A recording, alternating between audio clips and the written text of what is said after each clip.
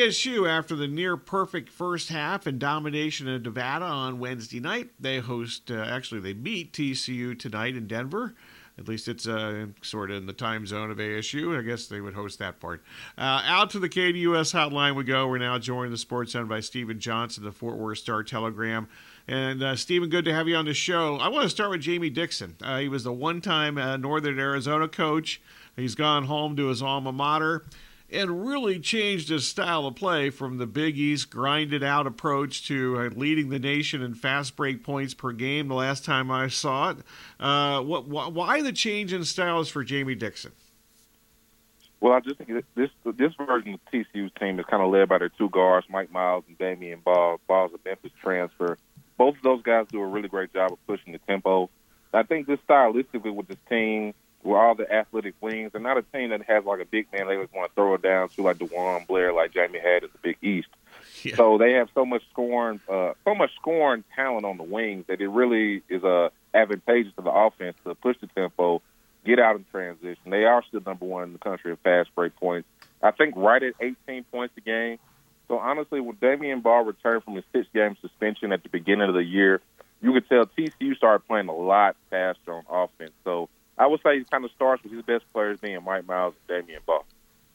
Was that a difficult change for Dixon? I mean, a lot of coaches are pretty stubborn and don't change their style according to their talent, but obviously he's changed. I haven't. This is my first year on the beat. It doesn't seem like it's been an uncomfortable process. I think they only averaged 10 fast break points a game last year, so they nearly doubled that production. So if anything, I think that was something they wanted to focus on this summer after they made the tournament last year, knowing that they brought 95, 96% of their production back, and the guys have more experience, more chemistry. So I think it's been kind of a natural evolution for them, and it all starts with defense with Jamie Dixon. That hasn't changed from the Big East. So they get their stops, they rebound, they like to push it, man. When they do, normally they've been one of the best teams in the country at finish. Mike Miles, you mentioned, back from injury. Obviously, he missed the 5 games. They've lost 4 of those games. But U of A fans remember him from last year's NCAA tournament. What should ASU fans look for tonight from Miles? Well, I wouldn't be surprised if this is one of those games where Miles kind of puts on one of those shows. He's a pure scorer, 6'1", 6'2". He's kind of built like a running back, can get downhill, attack the rim. He's one of the team's best shooters. Great dribbler as well, too, so he can attack the mid-range. And when he's on the floor, he's just like a walking confidence boost for everybody else on the roster. You see other guys that really kind of struggled when he wasn't in the lineup or wasn't on the floor. They take their games up to another notch. So he's kind of the heart and soul of TCU. I think he's one of the best players in the NCAA tournament. And I think TCU is going to go as far as he can take them. Post player Eddie Lampkin, he's left the team in recent days. What's up with that, and does that change TCU's team any? Well, Eddie was a fan favorite. He left the team and the program kind of under difficult circumstances. He stepped away from the team right before the Big 12 tournament. There are some accusations that kind of were unfounded of some misconduct and some quote-unquote racial comments by Dixon alleged from Eddie and his mom. Like I said, those accusations kind of turned up unsubstantiated. So he departed from the program, went into the transfer portal. It's a loss from the standpoint of, hey, he's a 7-footer, 6'11" type of guy, and, hey, there just aren't a lot of those guys that can play a lot of minutes. But overall, his effectiveness had kind of waned over the season. He was dealing with an injury. There was questions about his work ethic, showing up at practice. So at times, honestly, despite him being one of the fan favorites and kind of being a big name after his performance last year against Arizona, Eddie was kind of the team's third best big man by the time he walked away from the team. So I think it's a loss, but I think it will be more so a loss if let's say TCU wins and they face Gonzaga. They'll miss him a lot more, I think, against a team with a Drew Timme than maybe tonight against Arizona State. That makes sense. ASU, while they have some length, they don't exactly have a post guy that they can throw it into and get a basket on a consistent basis. So I'm sure you watched ASU the other night, and maybe you've seen them a few other games this season along the line. So what do you think are some of the keys tonight for TCU against ASU? Well, TCU and Arizona State almost have an identical three-point percentage shooting. Three-point percentage. But TCU over the last 5 games, I believe they've been knocking down 38% of their three-point attempts. Obviously, that would be one of the best rates in the nation. Yeah. So to me, it's can they keep that hot shooting up? Matter of fact, not hot shooting. Can they just be average? Average from the three-point line, average from the free throw line, say 35% from three, 75% from free throws. If they can do that, and I think if they're able to get out and run, one thing that happened against Texas was they had so many fast break opportunities, but the Longhorns, if they were blocking shots, they weren't finishing. So those are the three keys, I think, for TCU. Can you get out? Can you finish in fast break? Can you keep up your hot shooting? And they just can't afford, I think, to just leave points at the free throw line. They're a decent free throw shooting team, but there have been a couple games this year, particularly the Baylor game at home, where they kind of let a team come back because they couldn't handle their business at the free throw line. Stephen Johnson of the Fort Worth Star-Telegram, Curly of the Sports Zone. I promise I'll get back to some more TCU and ASU here in a couple of minutes. But first up, I want to pick your brain about some of these other Big 12 teams. First up, you mentioned Texas a couple of moments ago. Why is Texas seemingly saved its best for last? And unless I missed it, why is Rodney Terry still just the interim coach here? Well, Texas, I think all year I thought they were the best team in the Big 12. I thought TCU at its peak might be the best, but I would probably, if every team was playing their best, I think it would be Texas 1, TCU 2, Kansas 3. The thing with Texas is they're so deep, and they're kind of getting a lot more production from the big man Dylan Dessou. He was a guy that kind of has killed TCU all three games. I know he balled out against Kansas, was a Big 12 tournament MVP.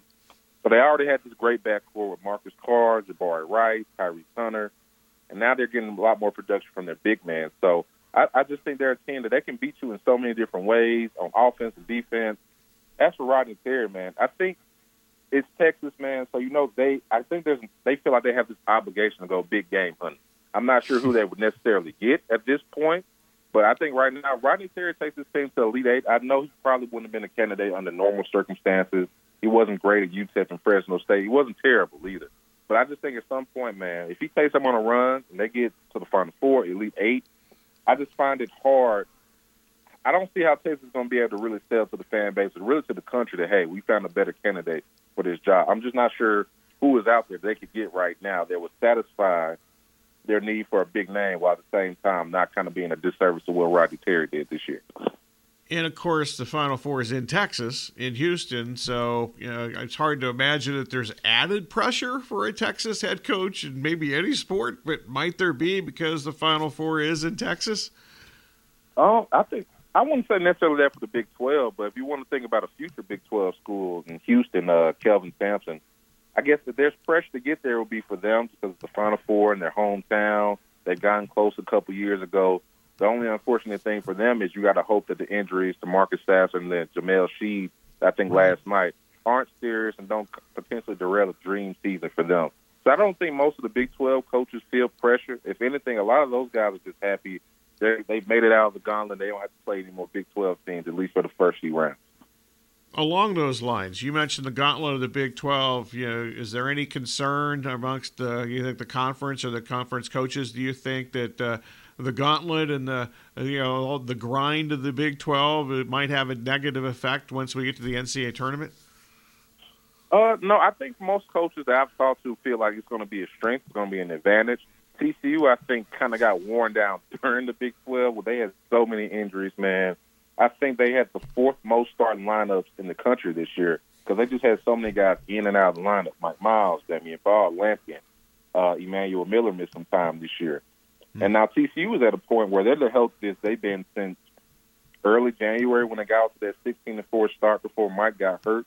So I think most coaches are kind of see it as an advantage going through a league where there were no easy games. Oklahoma was the worst team in the league, but even they beat TCU at home, blew out Alabama at home.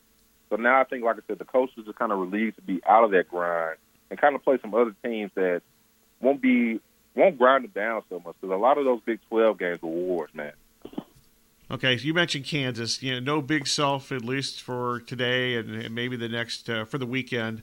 Hopefully he'll be back. Hopefully they advance and he's back. Not to state the obvious or ask the obvious, but how's his absence changed things for KU? So far, I wouldn't say I've noticed much of a difference. Kansas has been this strange team, man. I think they have the highest floor out of all the teams in the Big 12. Just that institutional knowledge of winning, I think has really kept them in a lot of games. But at the same time, they've been blown out a couple of times. TCU smoked them in Lawrence. Texas smoked them in the Big 12 championship game. And it's not like your typical Kansas teams where they have the bruising big man and all this talent. They're kind of a two-man team with a bunch of role players. You know, they had two really good players. Jalen Wilson and Grady Dick are probably going to be first-round picks. But outside of that, there's some limitations with the roster. So I think Bill not possibly being there for the Arkansas game, I think that's going to be a very dangerous game for Kansas. I could definitely see Arkansas coming away with the win. I'm interested to see what the line is because if you're the Razorbacks, you might go into that game thinking you have more talent than the Jayhawks. And if Bill Self isn't coaching, I think Kansas could be on upset alert tomorrow. Baylor has stumbled to the finish line. Why have they stumbled to the finish line, do you think? Their defense, man, they can, they kind of live and die by the three, but their defense has not been up to probably the Baylor standard this year. I forgot where exactly they rank, but I want to say they're outside the top 100 in defensive efficiency. And they're a smaller team as well, too. They rely a lot on their guards, and they're all 6'2", 6'1", 6'4". So when those guys are knocking down three-pointers, Baylor is hard to beat. But when they're not falling, they're not the biggest team. They don't defend great. So, when that happens, man, you can become a very beatable team. So I think that's why Baylor's kind of been one of the more popular teams on upset alert. I don't know if they'll fall today, but I don't expect Baylor to go far just because, like I said, they're a smaller team that struggles to defend. Talking with Stephen Johnson of the Fort Worth Star-Telegram. Kansas State, I want to make sure I ask you about them. Jerome Tang has obviously done a terrific job, and they're tremendously improved. What are you looking forward to today from K-State and moving on with them? I think K-State should roll today. Montana State seems like one of those matchups where their athleticism, Marquise Noel was first-team All-Big 12 guard at 5'8", 5'9". He'll probably be – I think he'll be one of the more entertaining players in the tournament as well, too. And Keontae Johnson might be the best story. We know what happened to him a couple years ago when he collapsed at Florida. Now 2 years later, he's first-team All-Big 12. But everything with their defense and their athleticism, I think they're going to jump on Montana State early and kind of roll in that one. I kind of have questions about how far they can go as well, too. They weren't the same team away from Manhattan as they were when they played at home. So I'm curious to see how they do on a neutral site. If I remember right, they'll play the winner of Kentucky and Providence. I think that game is going to be winnable whoever it is. TCU beat Providence. Kentucky has shown some weaknesses. So Kansas State, I think, has the ability to make it to the Sweet 16. But to me, that might be their ceiling depending on their matchups, though, in my opinion. All right, back to TCU and ASU. Who wins tonight? I like TCU to win. I think it will be a fairly close game. A lot of the numbers, when you look at them, they're very similar. The rebounding numbers, I think TCU is a little bit better offensively. They both kind of struggle to shoot from the three-point line. So I think the team that has a better night from the three-point line will probably come out on top.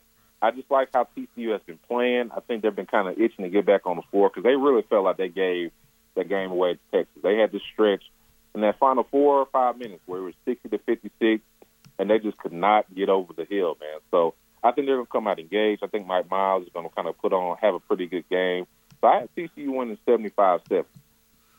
ASU playing Wednesday night in Dayton and then traveling to Denver to play this game tonight against TCU. Do you think that plays a role tonight? It can. I think, it probably depends on the coach you ask. Some will say, hey, we won that game earlier this week. We're coming in with momentum. Other people will tell you that, hey, TCU's a lot more well-rested, didn't have to do all that traveling. So it'll be interesting, man. But I think if this is one of those games where we see TCU run off a 30 fast break point with the altitude and the rest, I think it can be a factor. Jamie Dixon said he wasn't going to go into the locker room and say, hey, these guys just got off the plane a couple hours ago, so we're going to push it.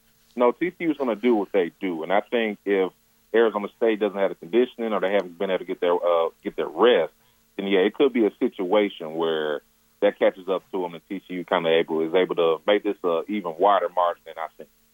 Okay, last up, does TCU cover the 5.5? Man, college spreads. I hate college spreads, man. Kids, these are young kids we're dealing with, man. A team could be up 8, and they just give up a silly wide open 3. I'll take TCU to. You know what? I'm gonna take Arizona State to cover, just in case there's a late free throw, boneheaded turnover when TCU's trying to run out the clock. I'll take Arizona State to cover, just to be safe. Stephen, excellent stuff. We really appreciate it. Have fun. Thank you very much. Yes, sir. Thank you all. Stephen Johnson of the Fort Worth Star-Telegram. That was tremendous info.